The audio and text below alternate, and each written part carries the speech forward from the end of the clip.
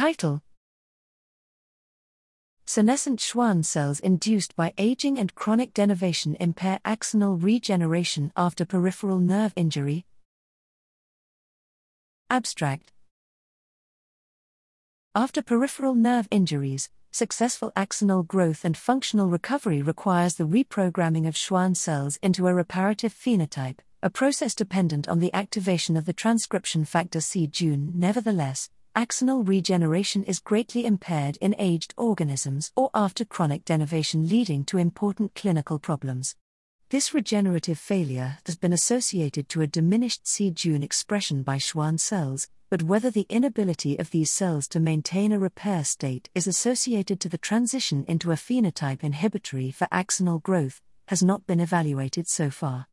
We find that repair Schwann cells transitions into a senescent phenotype, characterized by diminished c-Jun expression and secretion of factor inhibitory for axonal regeneration in both aging and chronic denervation.